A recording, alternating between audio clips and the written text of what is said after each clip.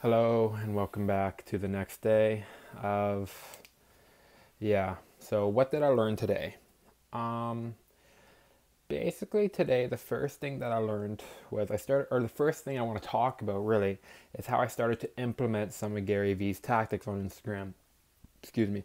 So I implemented the buck 80 strategy. So I went on a bunch of different people's Instagrams who I wanted to be on a podcast with. I want to get them on my own podcast that I'm doing right now. And I commented on three of their photos, said something insightful about it. So if they posted something about how discipline is really important, I might have posted a comment saying, what you're saying is so true, reminds me of what David Goggins said in a different way, basically the same point. And I think that's kind of cool that I have enough. I've seen enough of these guys. I kind of know what's up so far, so that I can kind of draw from different sources to say the same thing. Anyways, so I do that 3 times, and I'd send them a DM basically saying, "Hey, could I interview you to be on my podcast? You could promote whatever you have too." Of that, I got one person said yes, and the rest, one person that said no. It was Jared Gallant, and then nobody else answered. And I probably messaged 20 people. So I'm going to implement the strategy again tomorrow. But my plan now, I'm thinking, is to do 50-50. Maybe try some YouTube and some Instagram tomorrow. Because I have a feeling YouTube might be a good market to try out too. So I'm going to experiment. But I'm also going to do a little Instagram. Charlie Munger might say to do whichever one you know will give you the highest return. But I don't know. I'm doing a little market research, I guess. I don't know if it's the best decision, but it's what I'm going to do. So yeah, I got one person. Hopefully I can get them to actually come on. The next thing that I really learned about today, I spent a large portion of my day today reading, and I read probably a good 150 pages of Poor Charlie's Almanac. So I'm just going to go over a couple of the notes that I got while reading the book. The first one, and I also remember the mic being all quiet, so I'm going to hold the mic closer to my mouth now. But the first, uh, the first thing that I learned was about the mental biases. Charlie Munger in the book talks about how we need a lattice work of mental models. Basically, we've got to understand the broad concepts of all the different disciplines. That's what Charlie Munger is getting to. So you need to know the broad concepts of biology. That would be evolution. That's a mental model to work with. That's something, one of the things of biology. Another one could be the edge effect in biology. Ty Lopez talked about this one, is where I learned it, but you would think that, in the middle of the ocean, that's where all the fish are, or in the middle of the forest is where all the fish are. But what you actually find in real life isn't so much that it's in the middle of the forest, but it's where everything interacts, so it intersects. So that's where you got the pond that meets the trees, that meets the line, and you have, all these different ecosystems intersecting that create a flourishing ecosystem. That actually just kind of makes sense. But anyways, you need to have different mental systems to work with. So you got to take some from chemistry, you got to take some from engineering, some from math, and some from psychology. And that's the one I'm going to focus on right now. And Charlie, I think he says in the book, but I know Ty Lopez says this. Psychology is one of the most foundational things that you have to learn before you can actually start to make it. Because it's everything, right? If you don't understand your own psychology, it's kind of like the quote from the Bible, know thyself. You don't know how you yourself work. At the art of war, we got to know ourselves. We got to know our enemies. So you got to know yourself again. And so that's why psychology is really important. In psychology, or humans, we tend to make a few mistakes, you could call them, errors in our thinking consistently.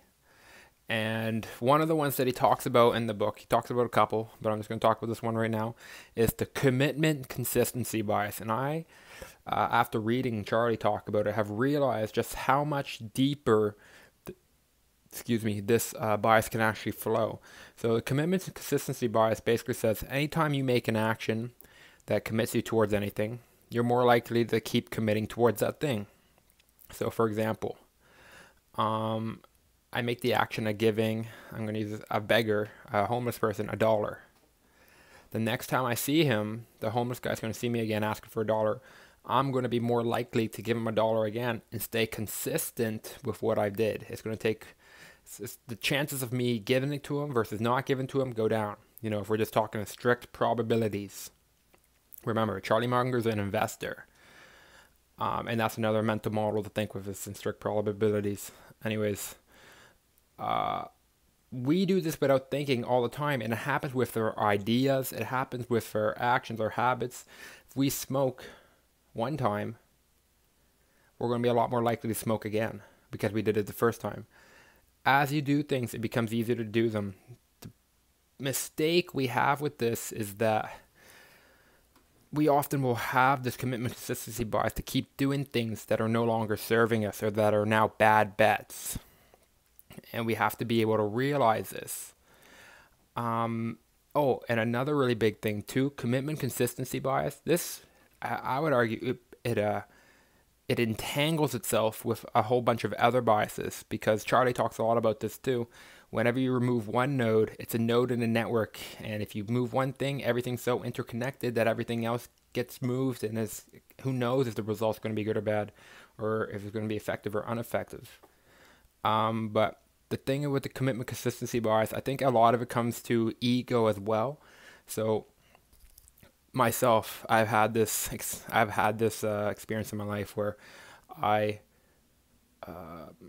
say something and I think it's true. I say it as it is true, as if it were true, and then I get proven wrong. But I don't want to get proven wrong, so I try to fight for what I said, even after I know it's wrong.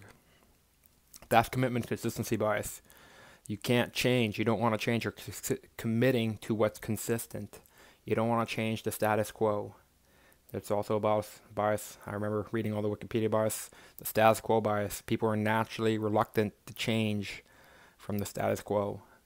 We have to keep this bias in mind when making our decisions. To what degree is the commitment consistency bias affecting any decision that you're making? That's a great thing to think about anytime.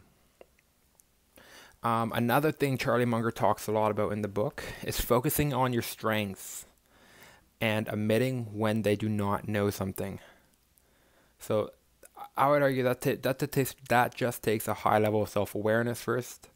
You have to know what you're good at, what do you actually know, and then you have to know what you're not good at. And then the next part comes with not only a high level of self-awareness, but I don't know what the trait is. I would just call it being a proper human being. But when you don't know something, recognize that you don't know.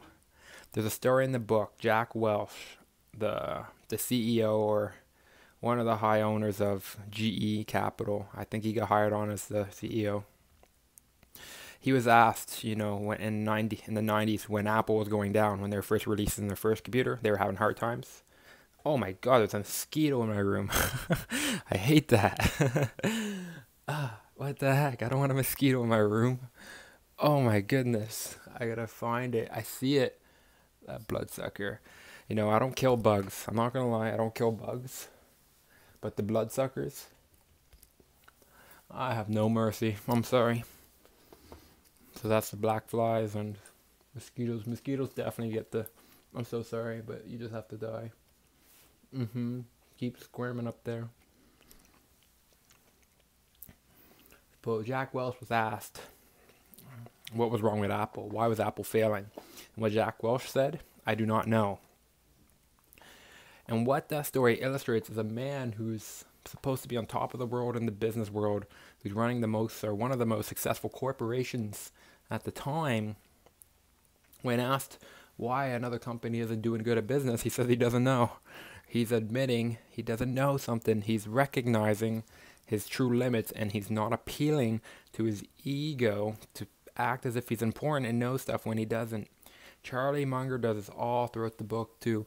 He says, another quote, I think I might even said this in yesterday's podcast, but basically invest on the fundamentals, not in esoteric, and invest in what's proven basic principles that everybody should be hitting. Don't go for all these crazy advanced techniques. That's like the guy, if you're playing basketball, that's like the guy who is trying to shoot all the three-pointers when he can't even make a layup. It's the guy who's trying to shoot all these three-pointers or do these crazy dribble moves when he can't even hit a 10-foot jumper. You know what I mean? He can't hit a mid-range shot. He's doing all these crazy dribble moves. Nah, bro. Just stick to the basics. So the other big thing, two more things that I've really been learning lately. And the mosquito is gone, so I have to go on the hunt for this motherfrigger. I went for a run 2 days in a row now, and I'm finding running is very therapeutic. What it does is it gets me into a different kind of mindset and really clears my mind. I really feel that running in the morning, I'm going to try to run tomorrow afternoon. It's going to add a lot more discipline to my day. It's going to get me into a kind of state where I'm pushing like an army warrior. Kind of sounds funny to say. And then hopefully that's going to carry over into more of the day. So, yeah. Have a good day.